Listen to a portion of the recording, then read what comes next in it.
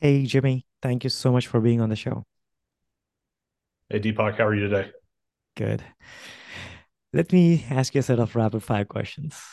Yeah, fire away, man. What do you think is the biggest challenge in your job? Oh man, management of conflicting information, um, uh, condensed time frames. You have to make you got to make a lot of decisions, or uh, in a short amount of time, and try to discern a lot of information from a lot of different uh, people or places to be as informed as you can to do right by your client as best you can. Certainly, in our world, things can change by the minute, and by the time you've got one piece of information and walked across the hall, something may have changed at that point. So, building trust with people, building relationships. I mean, those are fun things to do, but it's a lot of people to get to know and place your faith in, and them do likewise with you, and just develop that kind of credibility. That's sort of an over the time challenge, but those are the fun parts to do, is just building relationships and friendships with folks. But having to get down at the end of a session or something like that, and you're a lot of people have a lot of different ideas about maybe the way your piece of legislation should go, and just trying to respond to all that. If you had to define lobbying in one sentence, how would you define that? Oh, lobbying! I've told this to many people over the years. It's we're the unsung heroes of public policy making. Um, and I know it's funny because there's such a negative connotation associated with the lobbying industry. But these guys that are voting on bills, uh, they're farmers. So they know agriculture. They're uh, businessmen. They might know insurance, or they might be a doctor. They know medicine. They don't necessarily know, and I represent the manufactured housing industry. I don't count on them to know manufactured housing, but over time, I try to develop credibility for myself, so that when I try to educate them on something regarding manufactured housing, that to them I'm a credible source and that I can be trusted, um, uh, so that they can make a good decision when it's time to vote on something. So, does credibility, does that take time? Yeah, absolutely. I mean, it's when you're working on a bill or piece of legislation, and you're really kind of in the center of it, there's going to be a lot of questions. I always try to tell my members how hard it really is to pass a bill. You got to find someone to sponsor it. It's got to get introduced. You got to get language written. It's got to get to a subcommittee. It's got to get out of the full committee. It's got to get out of the rules committee. It's got to get out of the House or the Senate chamber. And then it goes across, and you got to do the whole thing over again. And at the end of that, you got to get the governor to sign it. Um, and really, anywhere in that process, all it takes is one person to kind of lob in a grenade and trip you up. And you may have something that a lot of people agree on. And this is by design. Somebody, when you're dealing with 256, 180 senators, excuse me, 236 and 56 senators, somebody along the way is probably going to have an idea about something that nobody else thought of. And being nimble on your feet and having your ability to source information quickly, having expert access to experts that can respond quickly, because those questions come up, and sort of as that comes up and people see, hey, he goes and tracks this down, or she can respond to this well, or she knows how to handle that. Um, and there's no shame, I've found, and if you don't know the answer, telling someone, hey, I don't know, but we're gonna I think they'd rather hear you say that and be upfront about it, and you tell them I'll be right back, and then come back with the answer or with the information that's being sought. All those things I think are a big way to, at least in that kind of rapid fire environment, is a big way to develop some credibility for yourself. And I know like Georgia, the legislative days are maybe 30 to 40 days. Is that right? Yeah, so we have a 40-day legislative session, and they're not, in order. It's just 40 days that they've designated to do official business. Now, they may have other days where they have committee meetings or whatnot, but if they don't go into the chambers and bang the gavel, it's not officially a day. So, I mean, for us in Georgia, we start the second week of January, and we're generally done by the end of March. Okay. It's about a 3 month Okay. 3 month slog through the winter. Oh, I see. And having such a short time, is that an advantage or a disadvantage? I think it's an advantage personally. I mean, I think, everybody knows that there's a short amount of time to get a lot of work done. And when you come forward with sensible policy and something that makes sense and you have the ability to sell it, that yeah, the condensed time frame, I think it puts pressure on folks to get things done. I've done stuff at the local, state, and federal level, and you know, doing things at the federal level, it's like trying to move a mountain, and it just never ends, and it takes so long. But I found at the state level that when you have some credibility and you have policy that people feel like is pretty fair and sensible, they generally want to help you, and a lot of that is just with that condensed time frame, it keeps everybody on the ball, in my opinion, at least. What is the best advice you have ever received?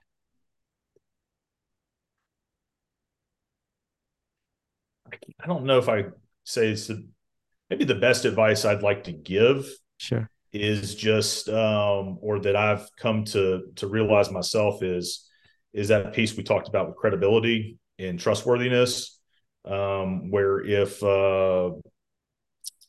I think one time when I felt like when I was earlier on in my career, when I felt like maybe I'd kind of arrived, was some people were talking to a state rep about some sort of policy, and the next thing I know, I get a phone call seeking my opinion on it because it was something that was going to also affect an industry I was working in, and that was the first time that ever happened to me, and I was just kind of like, oh wow, I feel like I'm in the game. I'm a trusted partner.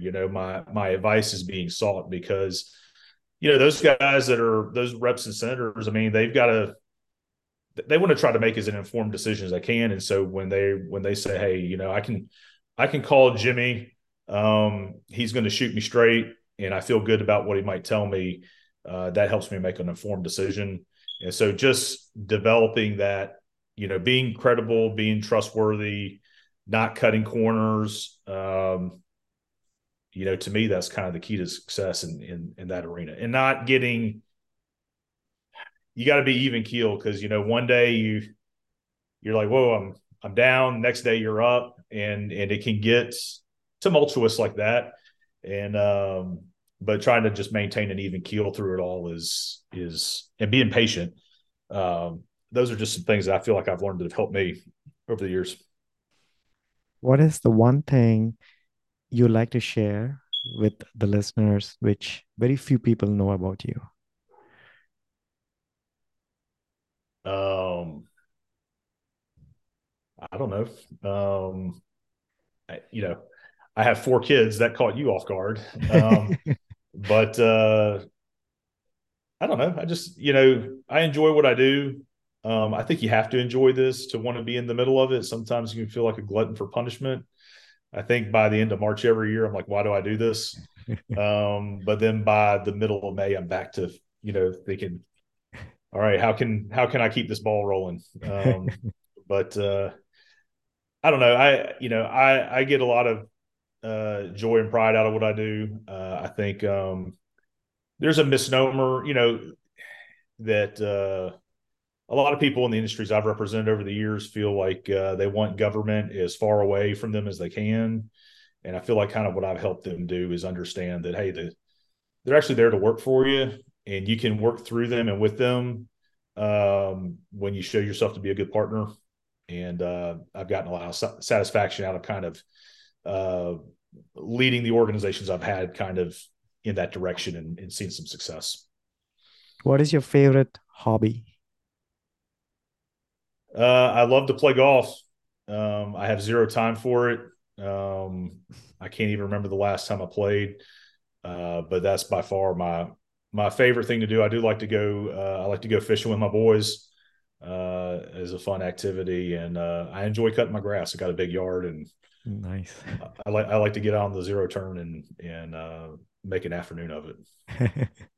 That's pretty cool.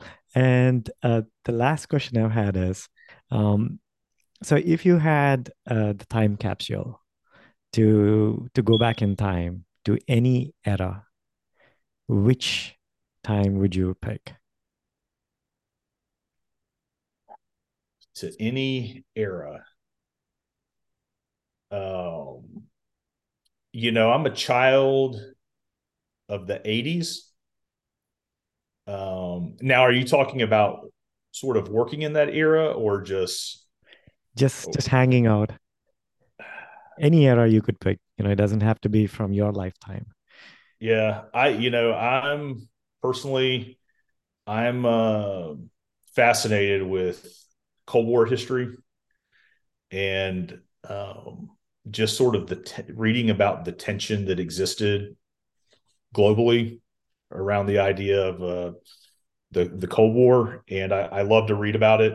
Um, and I've always wondered what it'd be like to sort of live more in that area or be more aware of age during that period, and being involved in something that is specific to you know Cold War geopolitics. Nice. Cool. With that, let's jump a little bit into your past. Tell us a little bit about where did you grow up? How was your schooling like? Sure. I'm from Georgia. I'm from Columbus, Georgia originally, and I went to school at Auburn University in Auburn, Alabama. After school, I ended up working for a member of Congress in a suburban Atlanta, Georgia district office. My member ran for the United States Senate and lost, so we all had to find new jobs after his term ended. And this was sort of a pivotal point in my career. I almost went to Washington. That's always sort of been an itch that I never scratched, but I had an opportunity to go intern at the state level, and that's when I just saw like how much faster things work, and I felt my observation was, wow, just one or two people can really get something done, and that kind of being able to sort of affect change like that really appealed to me. And so, I did sort of all the grunt things we did, back then to build relationships. Worked on campaigns and delivered signs around the state and knocked on doors and um, just spent time at the state capitol, sort of just following around the right people. And from there you build relationships and opportunities grow. And I ended up with the trade association that was in construction materials, and I did that for about 15 years. And recently now I'm in manufactured housing, represent the Georgia Manufactured Housing Association. And so my career has come full circle. My very first job when I was 16 years old, I was on the maintenance crew of a very old and very rough mobile home community.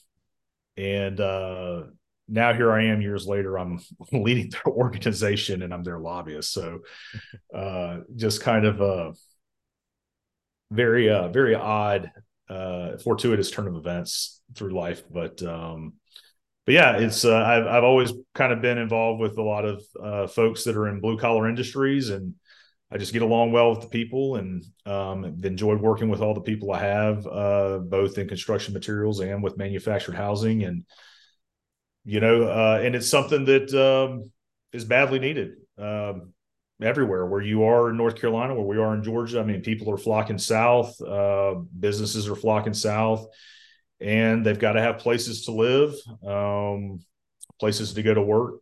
So all that kind of begets, um, an influx of people coming into your state, and it just naturally creates demand for materials and housing and all that kind of stuff. So the things that I've been involved with have sort of benefited from that kind of good economic development policy. So just for my knowledge, can you tell us like what is the Georgia Manufactured Housing Association for? What does it do? Sure, 100%. Most people, so a manufactured home, most people would probably the term that you'd be familiar with would be a mobile home. So a manufactured home is actually a home that's built offsite. It's built according to a nationalized building code. The HUD code is produced by the U.S. Department of Housing and Urban Development. So they have a national code that regulates how these homes are built, and then there's factories all over the country that build homes according to these codes. And since it's a nationalized code, we can ship our products across state lines. Where maybe the house I live in was built according to the International Residential Code, or if you live in a condo or townhome, and it might be to the International Building Code or something like that. We build ours to the HUD code, and the goal of the HUD code is to make a quality home, but done in a way that's going to be much less per square foot for the consumer. So there's not many builders out there, at least not in Georgia, that want to build anyone a sub $200,000 home. But there's a lot of Georgians or a lot of Americans that need that type of housing. And so that's a void for us to come in and fill that gap. Our biggest challenges have a lot to do with local zoning. We have a perception issue. Undoubtedly, a lot of people probably have some old abandoned home in their community somewhere that's an eyesore, or maybe a mobile home park that's not very well kept, things of that nature, and it leaves a bad taste in people's mouth. The industry has come so far since the days of the 60s and 70s, sort of metal on metal shed, home. Now they're incredibly energy efficient. They're durable. They're tied down in a manner that helps make them storm resilient. And they last a long time, and they're just a tremendous value for people that either can't spend a lot of money on a home or don't want to spend a lot of money on the home. And so I've enjoyed representing them. And certainly we're seeing a turning of the worm, so to speak, in the perception of our product. The demand is there. Georgia, we just have so many projects going on. They just can't possibly build enough houses fast enough to house workforces in some of these parts of the state that need it. So it'll be some great opportunity for our members. So we represent manufacturers, the people that build them. We represent retailers, the people that sell them. We represent installers, the people who set them up. We represent community owners, people that provide housing, service providers, and whatnot into the industry as well. So if you have an involvement in manufactured housing, you can be a member of GMHA, and we represent all those interests, just to try to keep the industry healthy and prosperous. Oh, I see. And just to go a little bit back, when you were in high school or before that, were you always interested in politics and public policy? Yeah, I didn't know I was interested in public policy, but I remember in third grade we had this year-long project where we profiled a president every week, and it captured my attention, and I didn't know it then, but that was sort of the gateway drug for me into politics, and I started doing things like paying attention to elections, running for student council myself, um, and to me, it was just I was just fascinated by it, and I couldn't put my finger exactly on what, but it was just um, it was just interesting, to me to see all that, and now on the backside, using that interest and knowledge to affect change. A lot of people I've worked for over the years have always said, "Well, this is the way it's always been," and I just say, "Well, I don't really accept that." It's laws can be changed, rules can be changed, but there's a way to go about doing it. So to me, that's fun, to see those changes come to fruition. And what was your degree in when you joined Auburn University? It was communications and political science. Oh, okay. That kind of now makes sense. So, Yeah. so after you graduated, you said your first job was in what was that? You said I you work. I worked in the office of a U.S. congressman in okay. his district office. So we did constituent services. We did field work. So if somebody had an issue with, say, getting their Social Security, through casework, we could help them. Or if there was a ribbon cutting the congressman was invited to, we might go in his place, or we'd hold district hours. And it just kind of gave me a sense of how it works, and what people are looking for, uh, and again, just it was all very intriguing to me, and I was just sort of scratching the surface, and my career is kind of taking me further into the inside. And by that, like I was telling you, when you're part of conversations on how to at the outset on how to make new policy, that's a very gratifying place to be, in my opinion. That your opinion might be sought, or someone might think that you might be wise enough to offer something to that conversation. So I've seen your profile. It sounds like you started off in campaign and then you started working. Mm-hmm. How did you actually jump into government affairs? At what point was that? It was 2000 and January of 2005. I made a decision to work at the state level, and I had known somebody that had a daughter who was a lobbyist, and she was looking for an intern to help, and I just kind of got in. And my first year I just really observed a whole lot. I didn't do a whole lot, but I was permitted to participate in conversations and meetings and whatnot that just taught me a lot about how to conduct myself and whatnot. And so that was 2006, and I haven't looked back. I've just enjoyed it thoroughly ever since. Or And excuse me, 2005. That was 2005.